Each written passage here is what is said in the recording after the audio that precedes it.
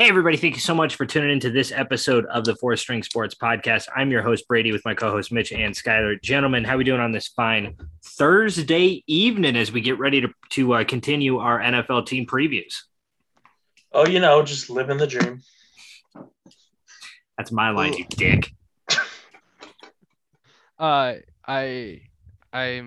just trying to exist at the point. That's kind of where I'm at. Just existing. Real philosophical take from Skyler. He paid all that money for a degree just to have that. Anyway, so we have a great episode. We talked about the Jacksonville Jaguars and how we thought they were going to do next season. All of us agreed, very much still a work in progress. But now we're going to boogie on over to the NFC North, where we're going to be talking about the quintessential work in progress, the Detroit Lions. Let's just hop into it here. Detroit started with what normally would be considered an all-time bad start to the season if it wasn't for the fact that Detroit's already gone 0-16 in recent memory, but started the year out 0-8. That included some blowout losses like the one to the Philadelphia Eagles in Week 8, as well as some very close losses. 2-point loss to the Ravens, 2-point loss to the Vikings, 8-point loss to the San Francisco 49ers. They came out of their Week 9 bye week 0-8, where they tied the Pittsburgh Steelers to make sure that they weren't at least going to have a completely losing season. They followed them to lose the next two games before finishing the season 3-3 with wins against Minnesota, Arizona, and Green Bay in the season finale. So 3-13-1. We take a look at Jared Goff, 19 touchdowns, 8 interceptions, 67% completion rating, 3,200 yards. They had some great performances from some role-playing guys. DeAndre Swift and Jamal Williams both had over 600 yards rushing. DeAndre Swift also had 452 yards receiving, so had 1,000 yards on the season. Great production out of second-year player Amon-Ra St. Brown. 90 catches, 912 yards, 5 touchdowns. Had some solid production out of guys like Khalif Raymond, TJ Hawkinson, and others, and lots of key pieces on defense that we also thought played pretty well. So looking back on Detroit last season, Mitch, what were your thoughts on the Lions in 2021? I don't think anything that was surprising. We obviously knew they weren't going to win a lot of games. And I think a majority of people felt like the MCDC was the right coach. And I think we saw that the players very much bought into what he was preaching, and you saw the progress as the season continued. So I definitely think last season, obviously it didn't show in the wins, but I think it was pretty much a good step in the right direction. I'll say surprising in terms of not like outcome of the season or like where they are, but the teams that they performed well against, like how well they performed against some quality teams, some playoff teams. The tie against the Steelers, which I think all of us thought going into that matchup that the Lions were better than the Steelers. It was just that the Steelers had just kind of like they had made fewer mistakes, I guess. Mm-hmm. But it was kind of the same quarterback on both sides. One was just young and healthy, and the other one was, Ben Roethlisberger. The thing, but I'll say like you get wins against Arizona, who at that point hadn't lost yet that season. During the season, you get that last win against Green Bay, and Arizona had lost by then at the season. They beat Arizona in week 15. Oh, okay. Sorry, I thought that I just remember them beating Arizona and going. But like beating Arizona, who was a playoff team and was contending for the number 1 seed at that point, beating Green Bay, that was in Detroit though. That wasn't in Green Bay, was it? Yeah, that was last week of the season in Detroit when Green Bay sat like everybody and their brother. Yeah, like still like the fact that you guys are able to play that well. We saw like in the opening week of the season that they had Chicago on the ropes, and could have beaten them if it wasn't for lucky a good ass pass by Mitchell Trubisky, which or not. No, that was 2020. Fuck. Wow. All the seasons are screwed. Blending together. Yeah. Blending together, all the mixing together. Like the Lions performed well, and they have under this head coach, and I think that we're seeing that part of like where the culture is starting to take over, where he's trying to get his guys in place. I think that there's still some moves that the Lions need to make, but all in all, it wasn't a surprising season. But I don't think I can label it as a disappointment for the Detroit Lions. No, I'd completely agree with you. Listen, there were times where Detroit had three different modes they were in this entire season. Number one, they looked like a team that was one piece away from really being at least a 500 football team. You know, they had, if I remember counting them up correctly, I could double check it here. They had like 6 games that were decided by one possession or less. So there was that Detroit team that looked like it had a bright future. There was a Detroit team that looked like it just couldn't figure out the rules of football. And these were the games like the 44-6 loss to Philadelphia, the 51-29 loss to Seattle, the 38-10 loss to Denver. And then there were other times where Detroit just looked like the most inept football team in the National Football League, where it seemed like this team would win 6 or 7 games if they could just get out of their own fucking way. You know, and I think back to like, especially that first game against Chicago where they lose 24-14.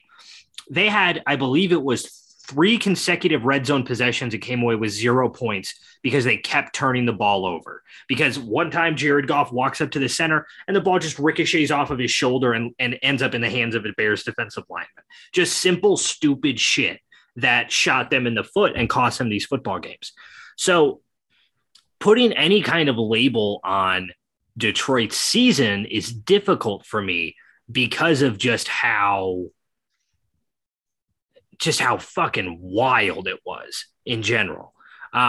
There's a lot of things to look forward to, and there's solace in the fact that this isn't the Megatron Matthew Stafford Detroit Lions team, or even the Lions team after Megatron, where they have so many great pieces and they just can't put it together. None of us had any expectation that the Lions were going to be better than a 3-win football team walking into this year, you know?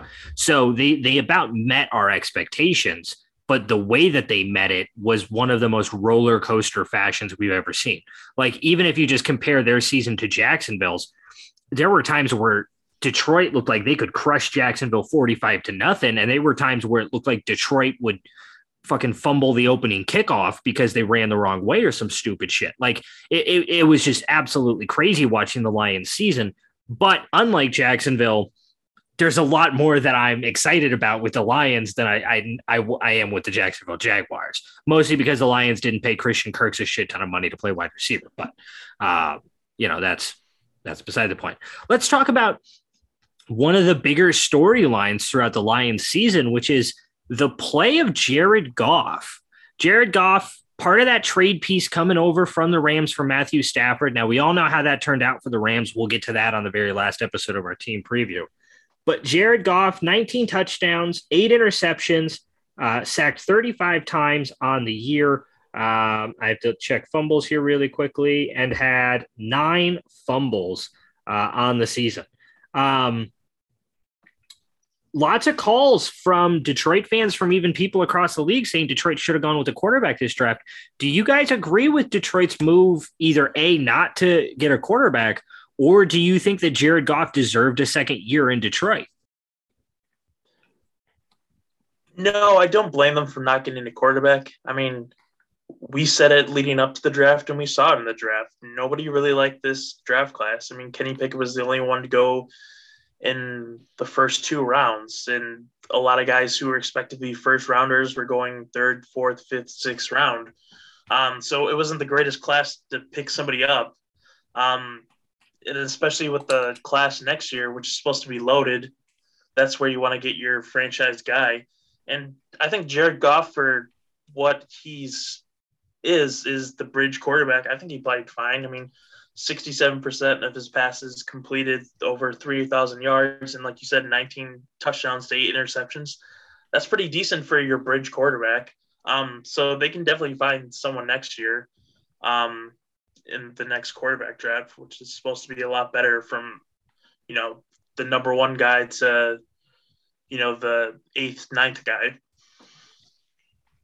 Yeah.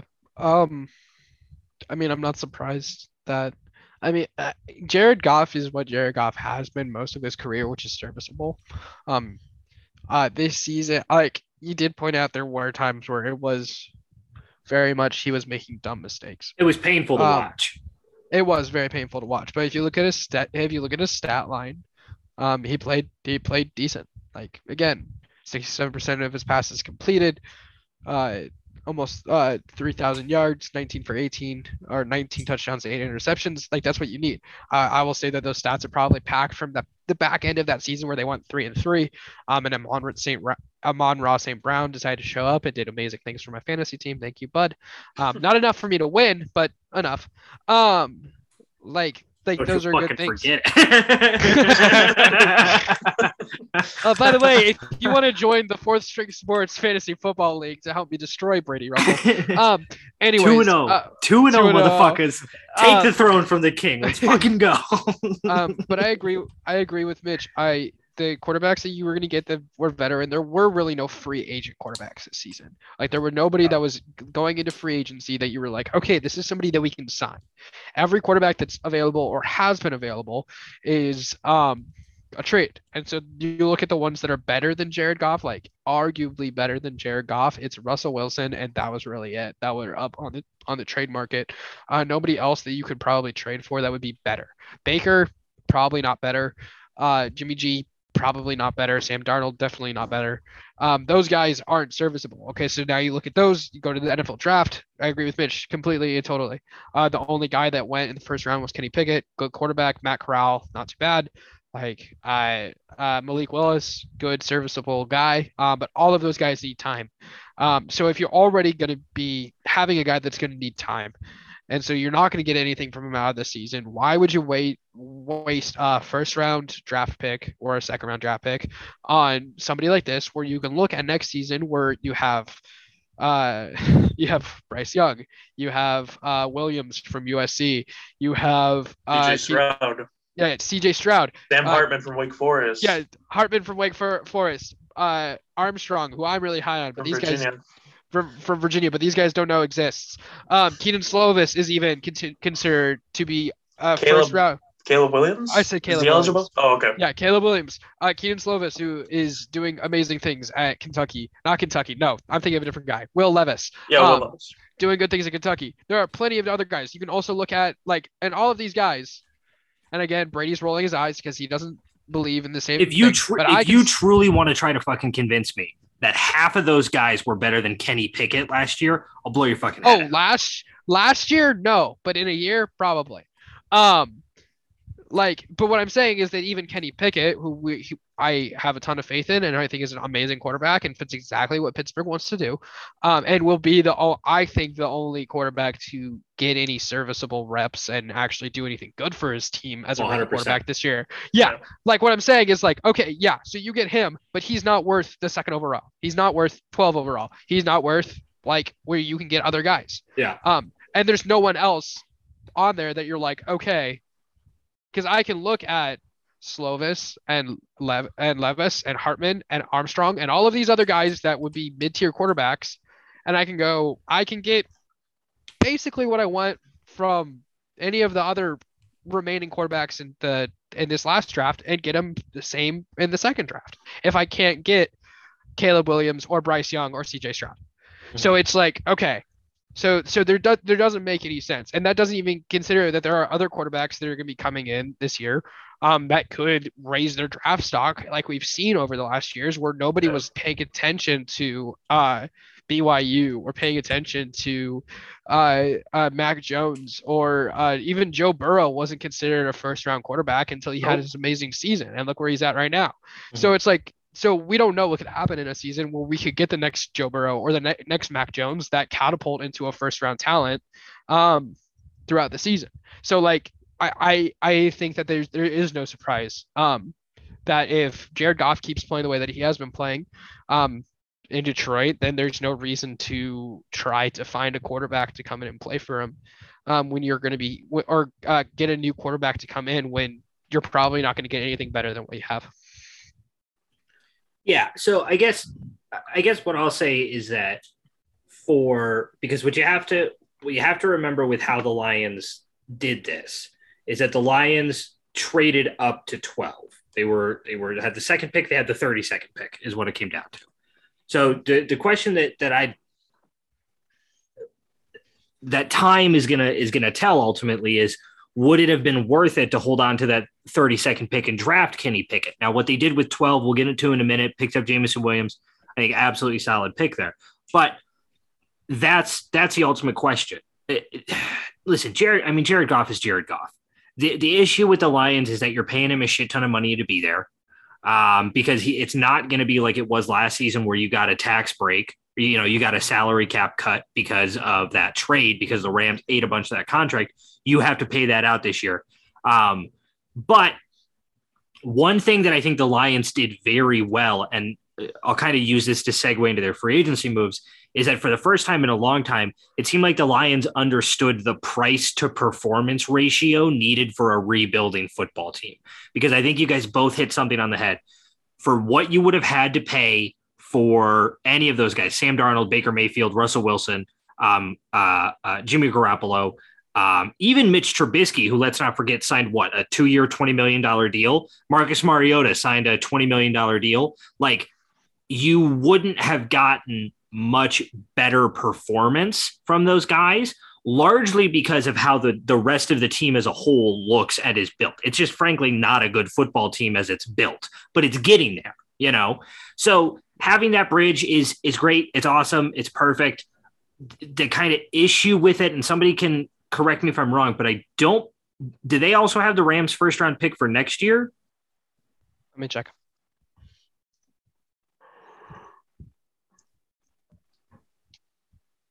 Because now I'm drawing a blank on what exactly the terms of the Stafford. I believe they do, because I think last year's Rams pick was still with Jacksonville. Yeah. Great. So next year they have. Yeah. So next year they have all of their picks, including Lions first, Broncos sixth, and then Lions and Packers seventh. And the other Rams first? Yeah. No. So they have the Rams first. Okay, gotcha. So they have two first round. So yeah, with 2 first round picks next year, Mitch ran off the list of guys. There's plenty of quarterbacks that are going to be available. The question that you have to ask yourself, and the question that the Lions, this is going to be the real test of the Lions organization in the future, is who is the guy? Are you going to get the guy correct? Because we've seen it. Joe Burrow was the correct move for the Cincinnati Bengals.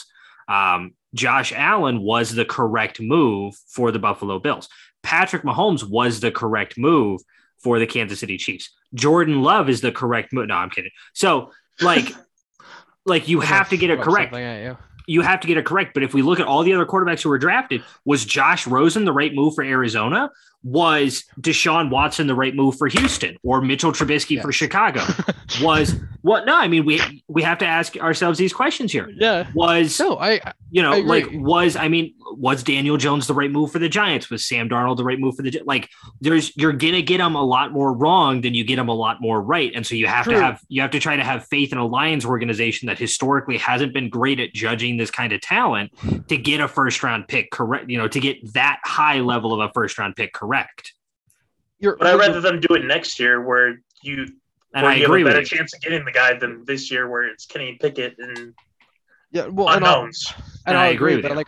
But when we get into their draft and like you said, their free agency, like you can look at it and go, okay, they might not have drafted the quarterback, but they're doing everything that they possibly can to make sure when they do get their quarterback, they're in a good position. They're doing exactly what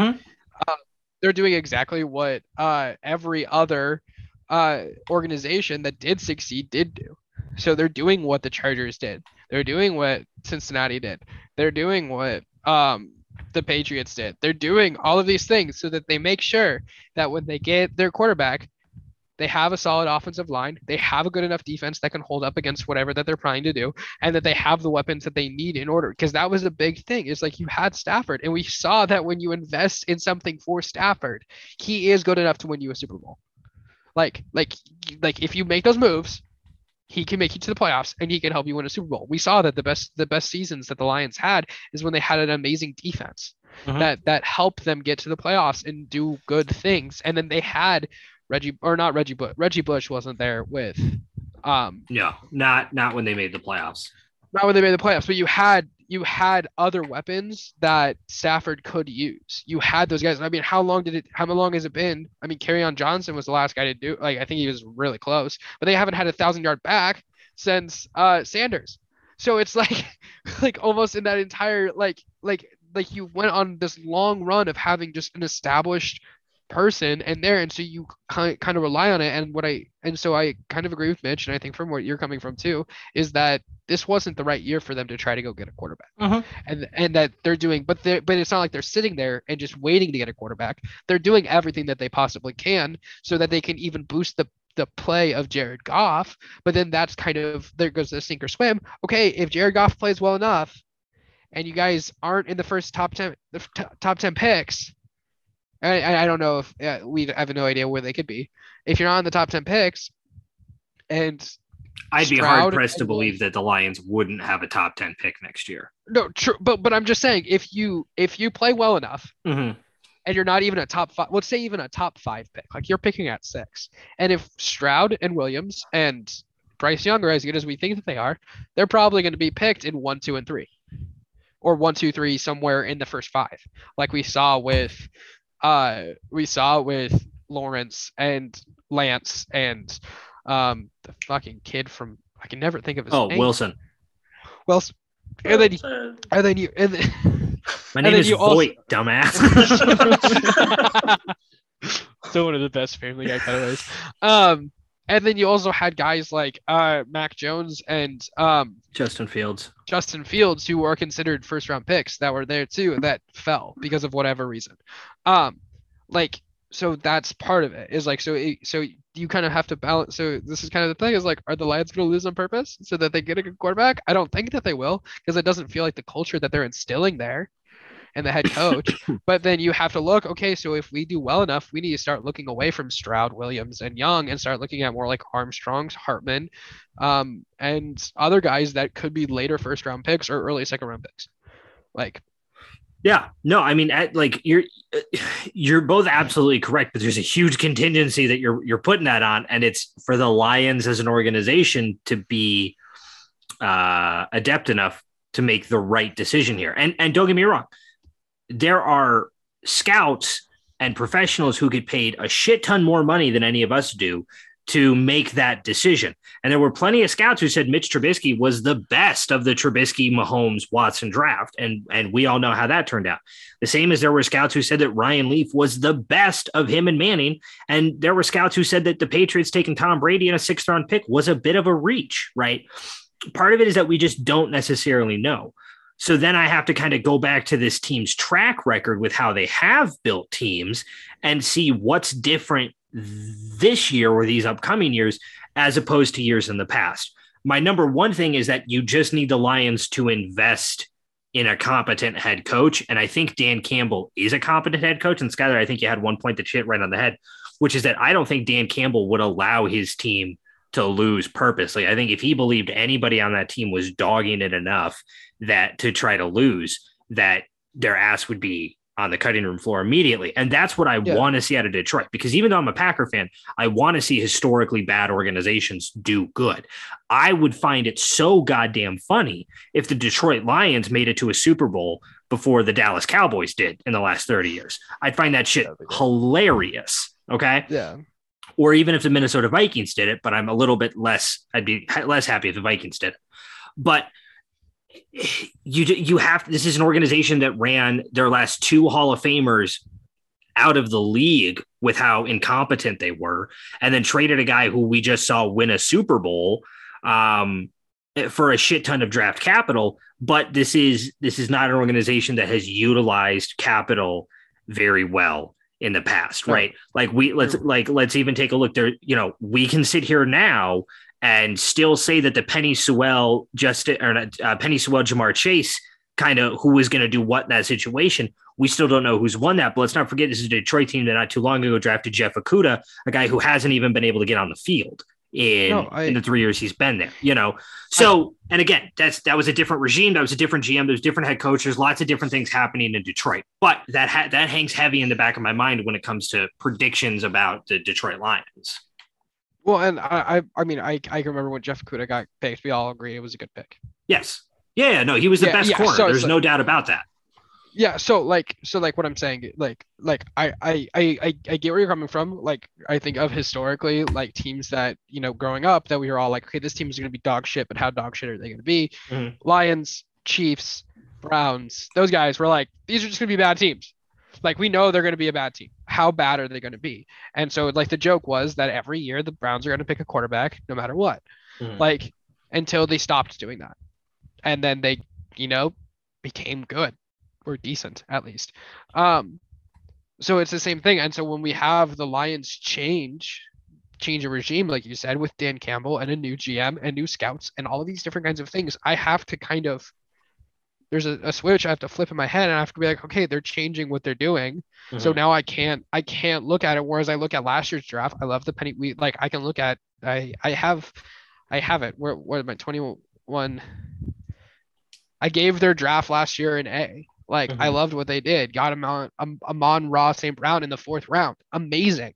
Mhm. You got Penny Sewell, and you helped in that interior offensive line. Efitu, I can't even think of his last name, the counterback out of Yeah, I know who you're Syracuse. talking about. Yeah. Yeah, like those things were amazing moves, and we saw that they actually paid off for them. And Mhm. so it's kind of like, we're kind of like, okay, with Dan Campbell and this new GM, can we have faith that they can do those things again? Well, maybe. We'll see what happens. Like, when we get to the draft, we'll all see how well we like this draft. But again, it goes to this idea of like, okay, can you draft and develop well? Can you decide, like Brady, you said, can you decide how much is rebuilding actually worth? Like, how much are you willing to actually pay these veterans to come in and do those kinds of things if that means that you're not getting serviceable young players to stick around for 5 years because you don't have the cap to spend it on them? Mhm. Like, what are you going to do here that is different from the past? And one of the key ones that I absolutely love is that you're not going after New England Patriots players that just got cut. And you're not trading for New England Patriots players that just got cut. You're actually it trading was them nice away. it was definitely nice to like, look through their free agency moves and see that they didn't pick up any Patriots in the and offseason. not see Jamie Collins there. Yeah, exactly, right. Well, let's move on to their free agent moves. Now, there are a couple of signings that that could be big, but really not a ton of movement in terms of free agency. At least in my opinion, this will be my take of it, is that I don't really think they lost anybody who was exceptionally damaging to them, mostly because this was a 3-13-1 football team last year, right? Yeah. But I also don't think they signed any massive any massive free agent. I mean, the one that I'll say for me stands out is going to be DJ Shark, because if DJ Shark, who they picked up, the wide receiver from Jacksonville previously, if he can produce with just a hint of what we saw with him and Gardner Minshew a couple years ago, he can be a really solid number one wide receiver, so that you can get your matchup where you have Amon-Ra St. Brown or Khalif Raymond lining up in the slot, and you've got TJ Hawkinson coming off of the line of scrimmage there. That's really the only signing that sticks out to me. But what about you boys? Yeah, I really like their approach to free agency. Like, the only big name that they lost was Jalen Reeves-Maybin, who's a career backup. But they brought a lot of their guys back, and I think that's very important. Even though they are a 3-13, you wouldn't think you want those guys back, but for them to install the culture and what they want to do offensively and defensively, now these guys are going to be second year in the system. And I think that'll help them out instead of throwing huge amounts of money at people like Christian Kirk. But I do agree with you. I really like the DJ Chark pickup. I mean, the last time he was healthy enough, which is in 2020, where he played 13 games, he put up 53 catches, 706 yards, and 5 touchdowns. And going off of last year's stats, he would have been the second best wide receiver on the team, and it's not even close. But the other pickup that I do like is Deshaun Elliott. I feel like he was a very solid safety, and I think he's definitely an upgrade over anyone that they have right now. And I think he'll really help improve this defense overall. Yeah, I mean, I think the only one that you can look up is Chark, DJ Chark. That's really it. That's the only offseason move on either additions or subtractions that really mattered, because nobody really left that mattered that you can't replenish in the draft or in some free agencies. They did lose one of their safeties, played like 60% of the snaps, so that could be something on the back end. But like we said, the NFC North wide receiver core, is really just Minnesota and 10 feet of crap right now. Like in terms of like solid team play, I know what to expect. I'm sure that Green Bay will get guys that I have never heard of, except for Samori Torre, to play amazingly. And I'm sure that Amon-Ra Brown will do amazing work. And the Bears will have the one guy that can catch really well and nobody else. Yeah. Like it's going to be very simple, but like again, this is a good this if you're testing young defensive backs, this is the year to do it in the NFC North, at least in my opinion. So yeah, it's DJ Chark and then good, but I agree with what Brady said earlier. Don't spend offseason money on things that you're not going to use. Don't try to fill holes or things with subpar players when you can trust your development, or you can trust your scouting, which are things that we haven't really been able to trust in the Detroit Lions in the past. But like I wouldn't waste money if I don't have any that I can use in the future. Like it's already hard enough to get people to come to play for Detroit. But like continue building what you have, because you have a lot of really good pieces. You just need to continue to add to them, which I think is why they didn't do it really in free agency. When we look at the draft, I think that they did a good job of that. Yeah, I mean, I guess the only other signing that I would point out would still be in the wide receiver room, but would be a re-signing, and that was them getting Josh Reynolds back for $3 million. You know, That's Josh Reynolds can be highly effective, and at $3 million, that's a fucking steal. Like, if we take a look at, obviously, the wide receiver market as it looks through the rest of the NFL, I mean, Marquez Valdes-Scantling, who I think is kind of comparable in terms of overall statistics and play and stuff, signed a $10 million per year deal with the Chiefs, and you're getting Josh Reynolds, who, if he can stay healthy, can get you, probably 500 to 600 yards receiving and maybe 3 to 4 touchdowns on the year. But let's move on to their draft. Now, remember, the Lions had 2 first-round picks. Originally had the 32nd pick to go with the second pick, but they moved up from 32nd to 12, making an in-division trade with Minnesota, and picked up Jameson Williams. They used the second overall pick on Aiden Hutchinson, the edge rusher from Michigan.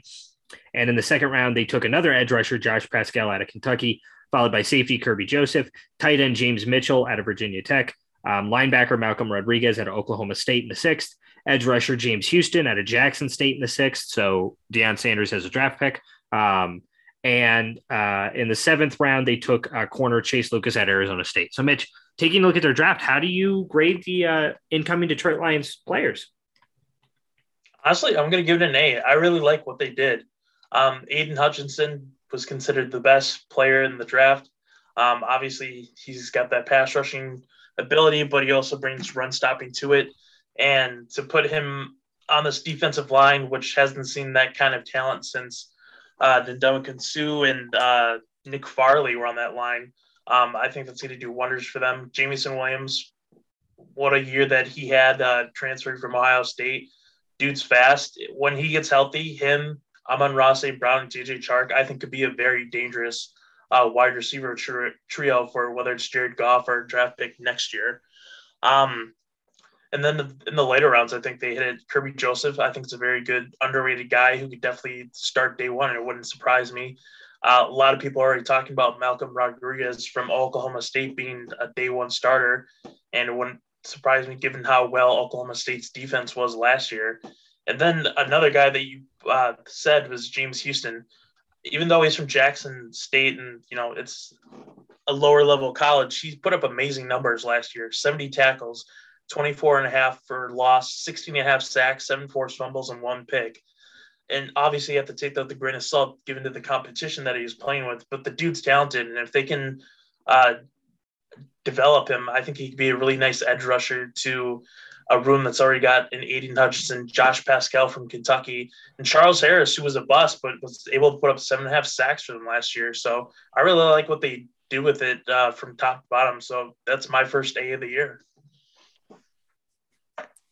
I agree with Mitch. I'm giving up my first A of the year. I love what they did top to bottom. Some of the guys, like he already touched on, Aiden Hutchinson, Jameson Williams, both bona fide stars, can do amazing, really good things at their positions. Probably the best player at each position. Jameson Williams, when healthy, is probably the best player in the draft at his position, because the fact that the guy tore his ACL and was still drafted 12 overall says it all. says it all. Like if he was healthy, he probably would have been maybe a top 5 pick. But some of the other guys that they touched on, Josh Pascal from Kentucky, very, very, very good. Still has some things to learn, but PFF was really high on him. He had a 90 overall grade this last year, according to PFF, which is amazing. The safety out of Illinois, Kirby Joseph. You got rid of a safety, and then you got a good safety. He's a converted safety, so he hasn't played a lot, but he has great ball skills. Was able to force turnovers. I think he led Division One football in turnovers forced in terms of like interceptions and fumbles. The guy's a ball hawk. He's going to go after it. He plays well. He needs to learn a little bit more of the fundamentals of playing safety. But in terms of raw athleticism and like ball hawking skills, probably second to none. Tight end out of Virginia Tech, James Mitchell, very good at what he did. And for what they got, he's good. He has very, very high potential. Reason he slid, he had another ACL injury. So like that was week 2 versus towards the end of the season for Wilson. So like you're able to like he should be rehabbing a little bit better on that. Should be able to come back. But again, you need a weapon at tight end. You got one, Virginia Tech. And then I agree wholeheartedly with what Mitch said about Malcolm Rodriguez and James Houston. But I also want to point out Chase Lucas, their 7th round pick. He was a 4-star recruit coming out of high school. Was a first team All Pac-12 his first season. Kind of slid a little bit, but even in his last season, which was kind of one of his worst seasons, he still didn't let up a touchdown, which is very impressive of what you need. They need help on the defensive end, of the defensive side of the ball. They did a lot of that, specifically in the secondary, and you're not wasting 1st or 2nd round picks on it. So if they don't work out, they don't work out. That's okay. I love what they did with this draft. Yeah, gentlemen. I mean, we're in agreement here. That's 3 A's in a row. Listen, like, oh my God, you guys. I mean, I think you guys hit it in the head. The only aspect I'd add to everything that you said is that this feels like a Detroit draft for the future. Like this doesn't necessarily feel like one of those drafts where the team is expecting with this group of picks to win twice as many games as they did last year, even if that's just 6 wins versus 3. As much as it feels like this is a team that's like, hey, you know what? We're going to get these guys on these rookie contracts. We're going to get our minds right. And we're going to put ourselves in the best position to win 2 or 3 seasons from now, when I have the most ideal position in football, which is a quarterback on his rookie contract, like a high-level quarterback on his rookie contract. You know, the Jameson Williams pick is obviously one that might not work out very well this year because of his injury, but long-term is great because remember, you moved up, you picked him in the 1st round. You have a team option on his 5th year, you know, like you've got Aiden Hutchinson, great pass rusher. You've got him on his 5th year, you know, so you have these players who, you know, to start out, who are going to be there for a while, and who you don't need to be fully good until years 2 or 3 of their contracts there.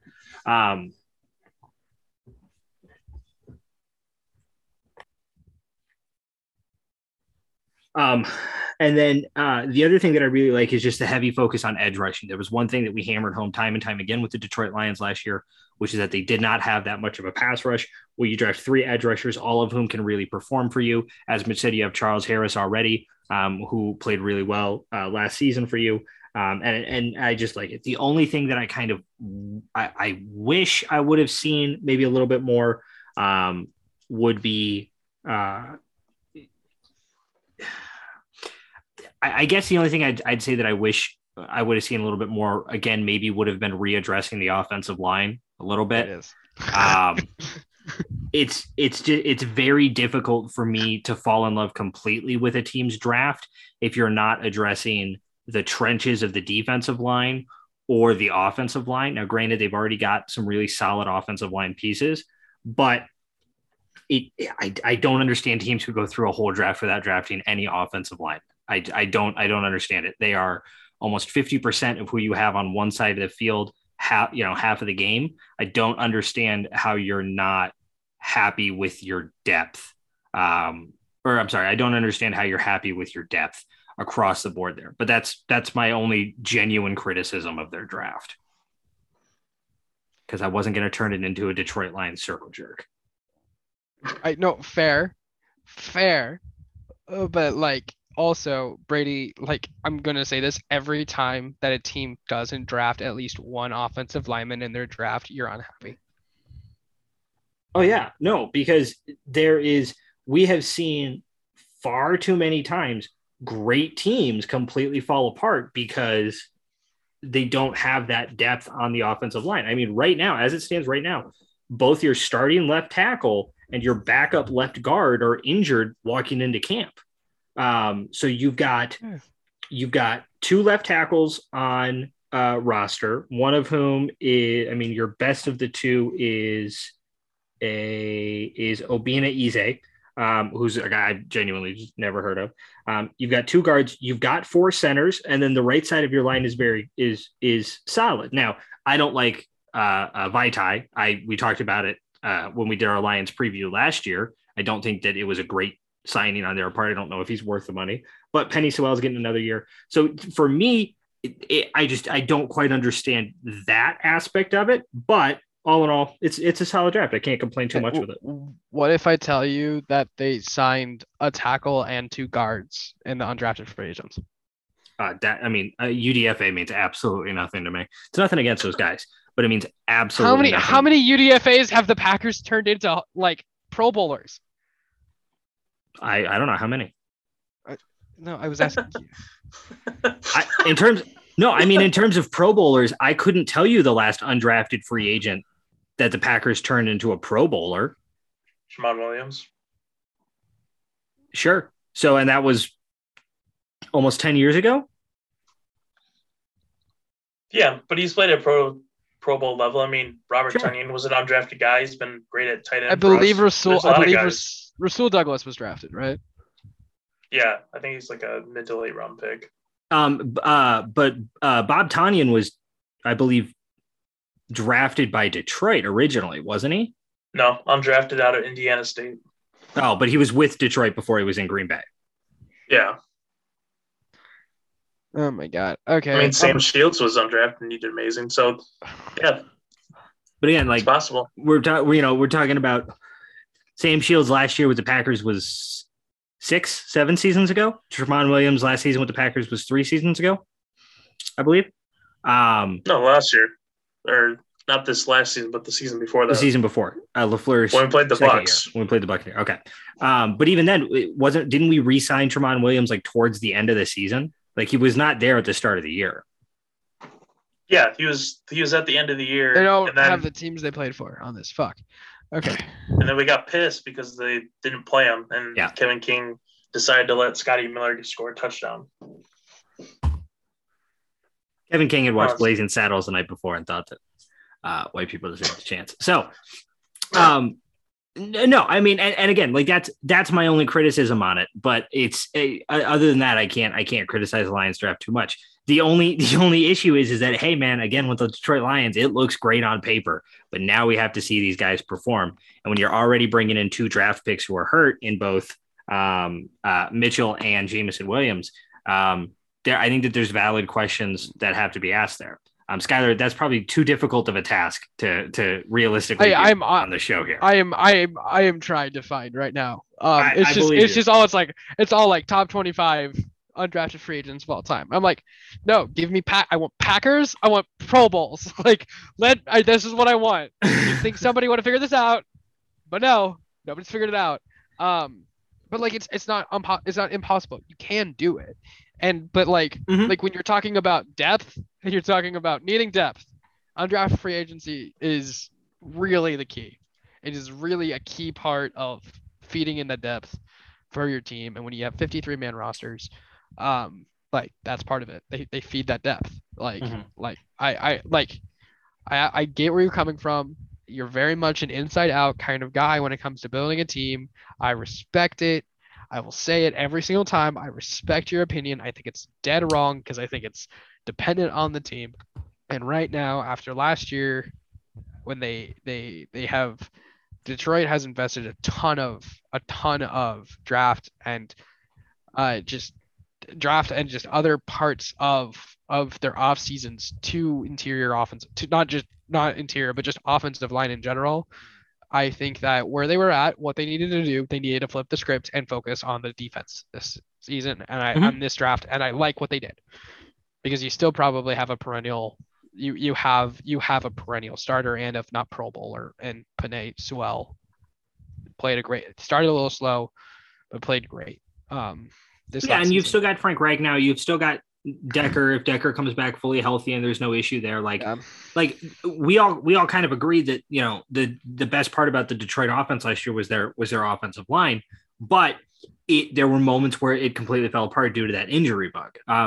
But we'll move on here to our season prediction. Just to run through their schedule very quickly. Remember, Detroit 3-13-1 last season. They kicked the season off with back-to-back home games. Starting out home against Philadelphia, home against Washington. They go to Minnesota, home against Seattle, at New England before a week 6 bye. They come out of a bye, going to Dallas, home against Miami. Then they've got back-to-back division games, home against Green Bay, at Chicago. They go to the Giants.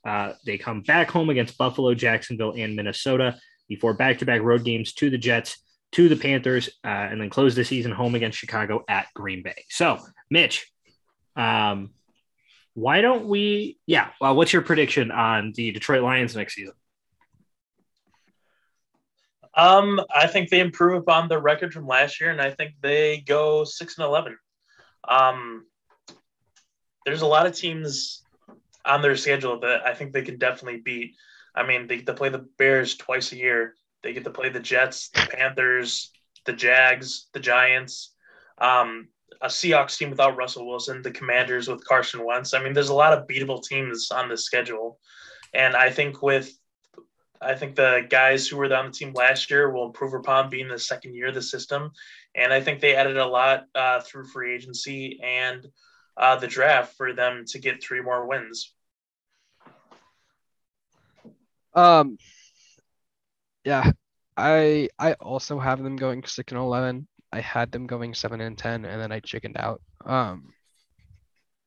But like in that range, I think 6-11, 7-10, like where they stay. I really look at that back half of the season, which I think is going to be like I think they're going to struggle through the first before the bye, because you have the Eagles, who I'm assuming are going to be much better, the Commanders, who will be pretty good.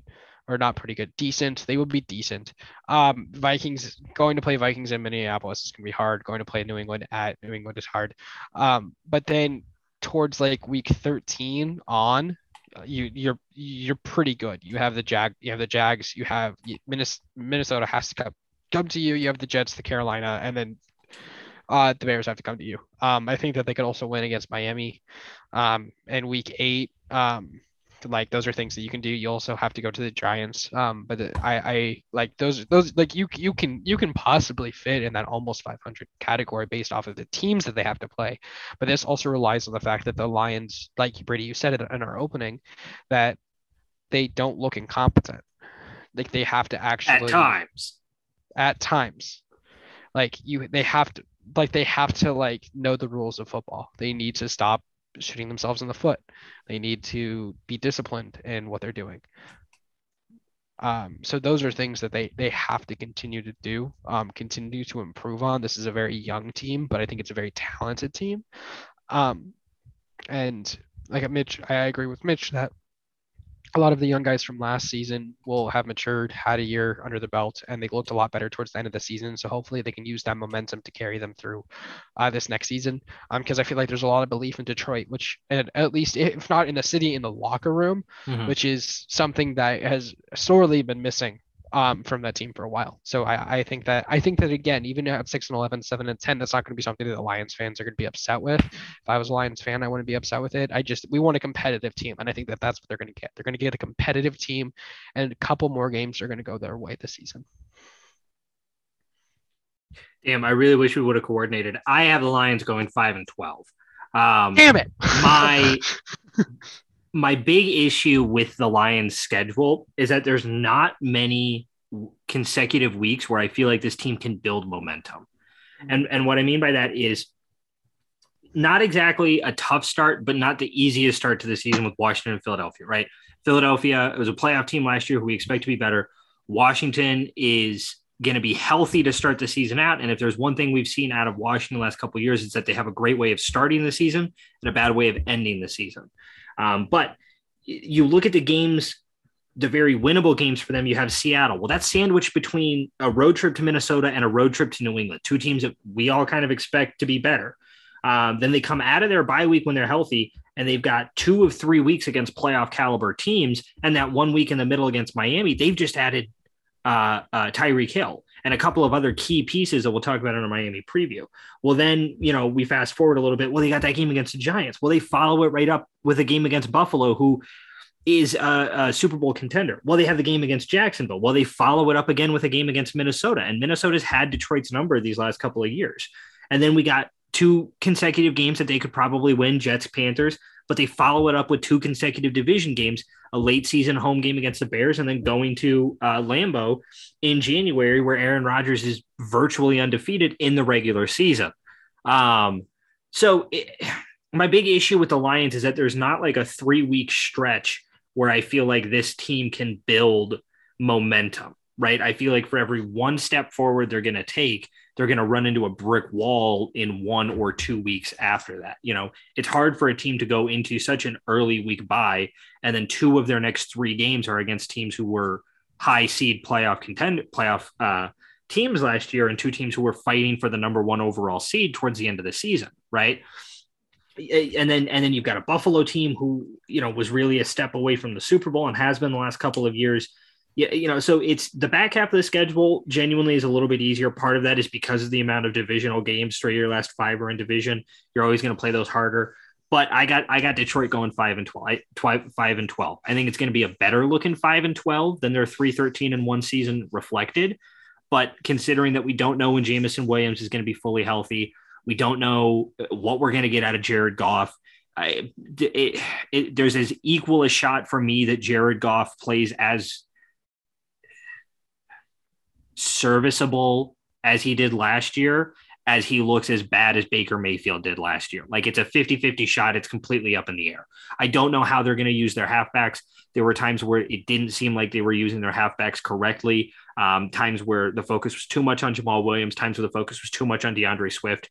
And instead of making a commitment or having a solid tandem, it seemed chaotic. Defensively, you really addressed it, but now you're investing a ton of draft potential, or you're investing a ton of let me try this again.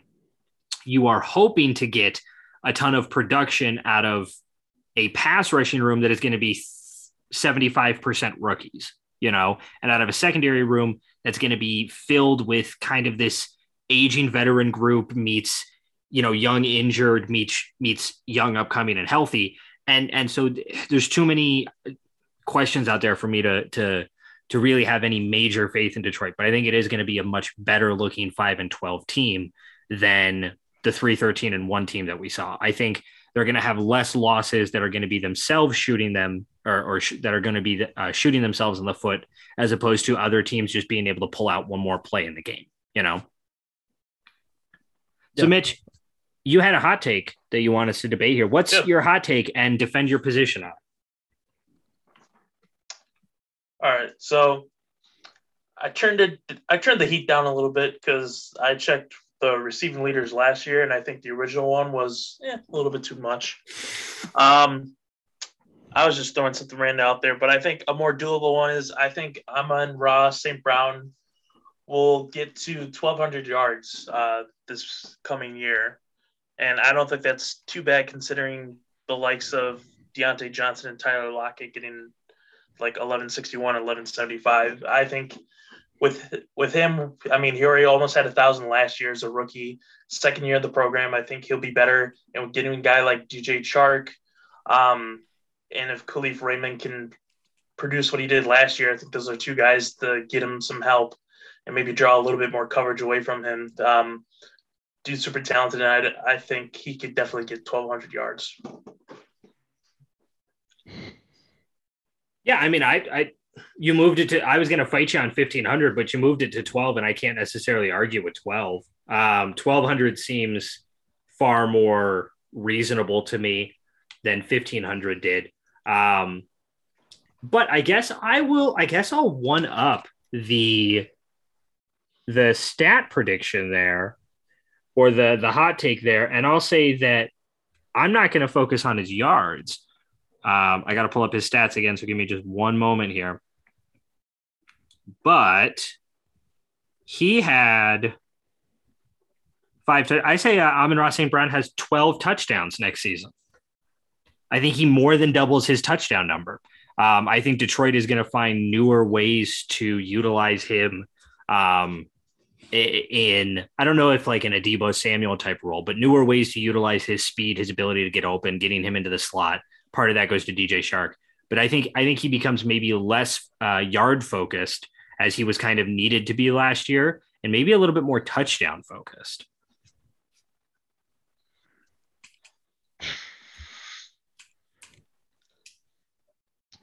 No, I don't hate that hot take at all. I think it makes sense.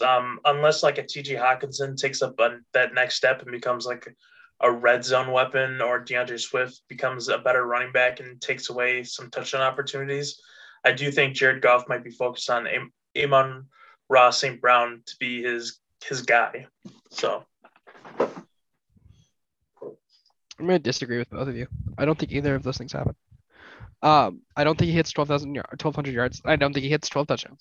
1,200 I don't yards. think he hits 12,000 yards. Oh, no, he won't. No, 1,200 yards. I don't think he hits 1,200 yards, and it goes to TJ Hawkinson. Didn't play a chunk of the season last year. And then you're also bringing in, you had Reynolds who had like 500 yards. And I expect him to go a little bit up. We agree that either Swift or Jamal Williams will like probably carry a heavier load this season than they did last season, which I think goes into it as well. And I think that the defense hopefully playing a lot better means that you're playing less from behind, which means less throwing the ball too, which I think that also play a role into it. But then you also bring in DJ Chark, Jameson Williams, and the tight end from Virginia Tech. Those are three other players that are now the ball is now going to as well. Because you're expecting him to get a 7 touchdown increase from last season. And he had 4 of his 5 touchdowns in the last 4 weeks of the season. Mm-hmm. You also are expecting him to he also had 300 of his 900 yards in the last 3 weeks of the season. Mm-hmm. So those are kinds of things. If we look at his progression towards the end of the season, and if he keeps that up, I'll say yes. But looking at all of the extenuating circumstances around it, I think that it's not likely. I still think he'll probably break 1,000 yards receiving. And I think that he'll probably be the leading touchdown receiver for this team. But because I think the game style is going to go towards a little different way, and you have other players that are coming in. I think that kind of there's less of him having to be the number one option, which I think he can thrive in, but that doesn't mean that he's going to succeed in it. But I mean, I would love for him to do that because even already in his first year, he's already better than his brother, and that's not really hard to do. Skyler with the shade. Okay, I'm sorry, but if you're gonna pick between Amon-Ra St. Brown and Economia St. Brown, which one are you picking? You're picking Amon-Ra St. Brown every single time. No, you're very correct on that. No, unless you're the Bears. Yeah. So that is it is funny that they've stayed in the NFC North exclusively. So that's our primary episode here, gentlemen. Do you have heroes and putzes that you wanted to go over, or do we have none prepared? I got some. You got some? All right, Mitch, too. Yeah. All right. So for my hero, for tonight's, it goes out to the Yankees and the Rays, which it feels weird to pick an MLB as a general or a team as a hero. But tonight, instead of doing game coverage, they'll be using their channels to offer facts about the impacts of gun violence. Huge props to them, especially, given what's happened in the past 12 days between Buffalo and what just happened in Texas. I give them amazing props, to instead of showing their game and getting money, to show facts and make a true difference. Unlike some people who have the power to make a change don't do it. So I give the props to the Yankees and the Rays for doing that. It's incredible. Following on the same theme, my hero goes out to Steve Kerr. Before Game 4, he gave out an impassioned plea for some kind of gun reform. He didn't make any policy changes. He didn't request anything. He just kind of said enough's enough. And he said, I think what we're all thinking. He's tired of the moments of silences. He's tired of the thoughts and prayers. He wants actual structured change. Also, a shout out to Miami Heat before Game 5 yesterday, giving a moment's silence and then asking and then getting phone numbers to be able to contact your state senator, which I thought was awesome for Miami Heat to do that. I agree with everything that's been said. Enough's enough. We're tired. And for those of you that think that Steve Kerr doesn't have anything to say about this, his dad was killed by a shooter in the 90s. So like this is something that hits pretty close to Steve Kerr, and for him to be able to go out and still talk about these kinds of things, and to make it as an impassioned plea as he did, and to kind of put basketball aside, to talk about that, it's really I applaud him for that, because again, no matter what side of the aisle you're on, I think we're all kind of getting tired of the same old narrative, and I think we all kind of want some kind of change here, and I hope change does come. I am hopeful, but we'll see. Yeah. I mean, my hero is just the families of those impacted by gun violence here. I mean, we talked about what happened in Buffalo in a previous episode. Unfortunately, we didn't touch on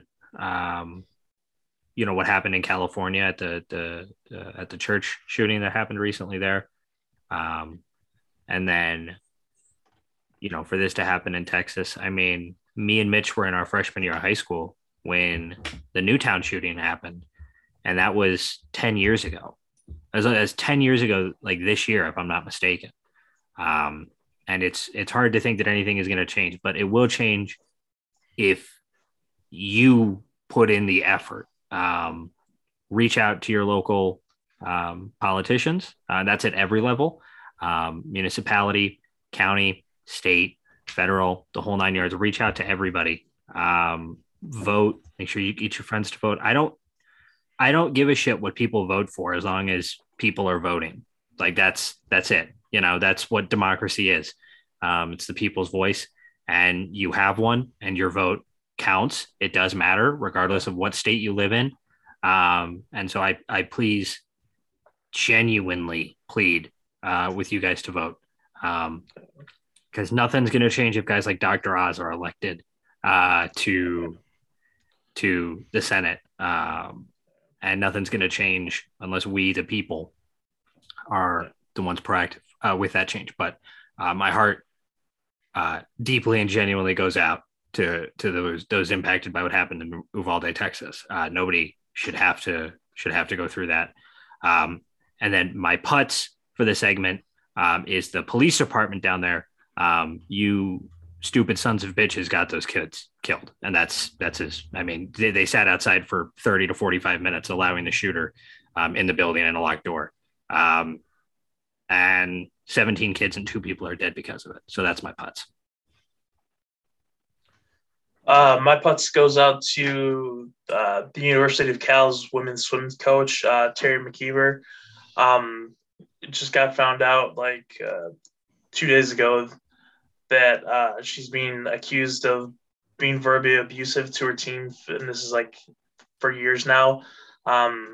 It's gotten to the point where at least 6 swimmers under her had made plans to kill themselves or become suicidal, and depression, obviously.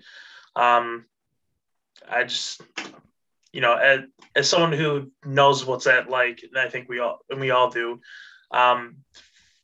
for a coach like that in that position to make somebody do that, it's just a horrible thing. I think she definitely deserves to lose her job.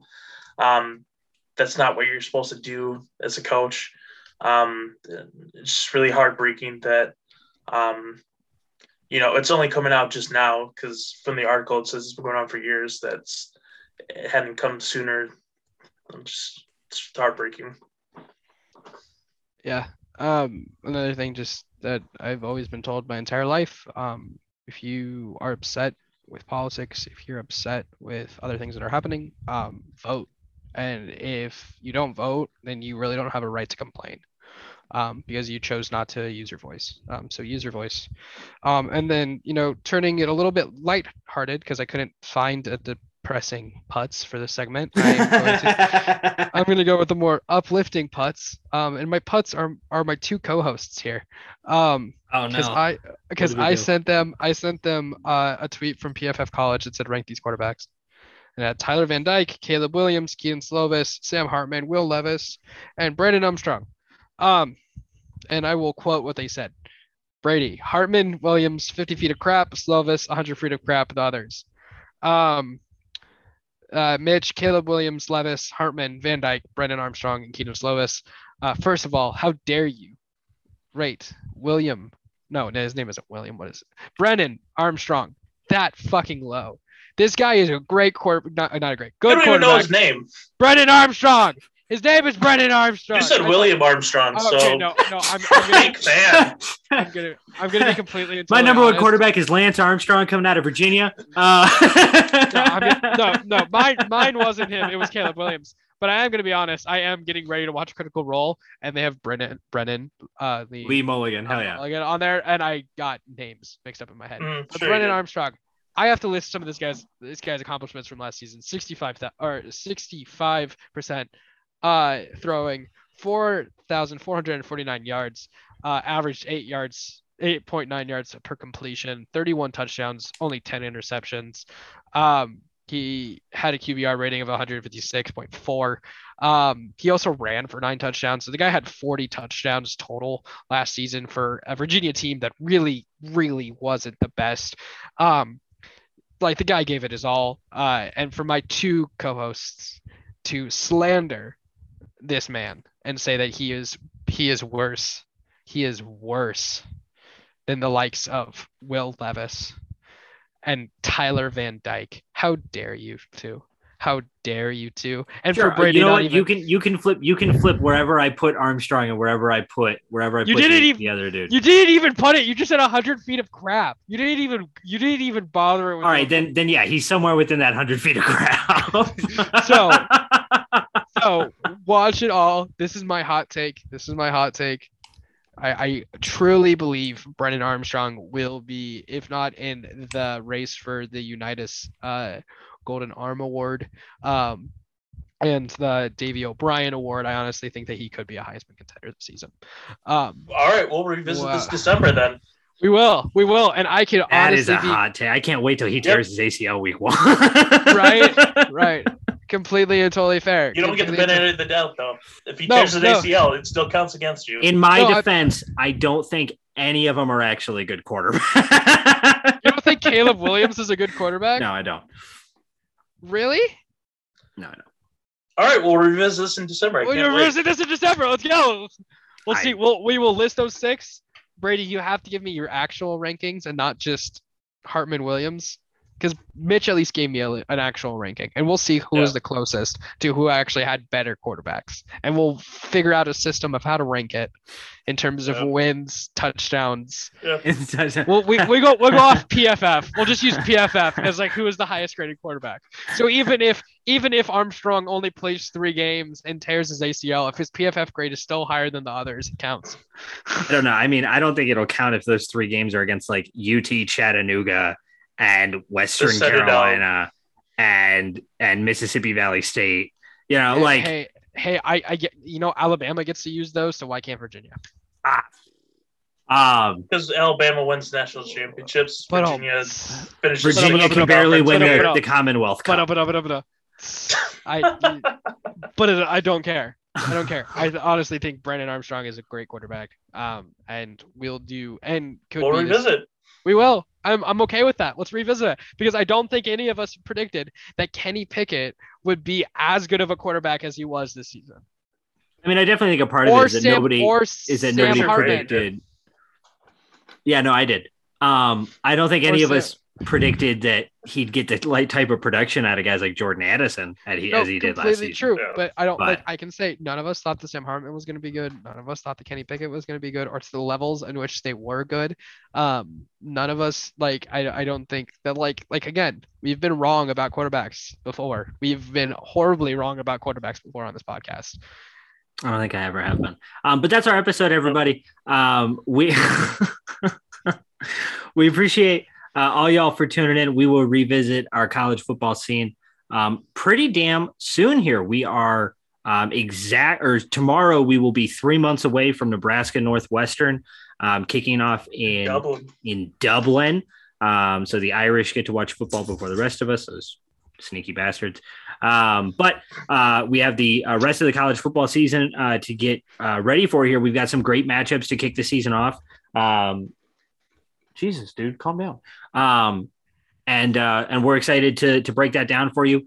With the NBA, the Western Conference Finals may be settled in the next couple of hours here, with the Warriors on top 3-1. Boston leads 3-2 in their series against the Heat. Game 6, possible series clinching would be tomorrow. Celtics looking to go to their first NBA Finals since 2010, if I'm not mistaken. I'm looking for their second NBA Finals win since 1986. So for a storied franchise, wee bit of a championship drought there. But we'll see if the youngins can do it or if Jimmy Butler and the Miami Heat have a last gasp in them. And then we will continue our NFL team previews. We have the Houston Texans next, if I'm not mistaken.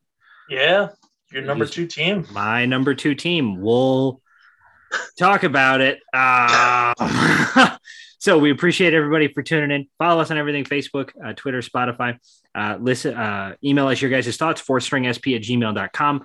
And please remember to follow the show and tell all your friends about it. We appreciate you guys tuning in. Have a lovely night.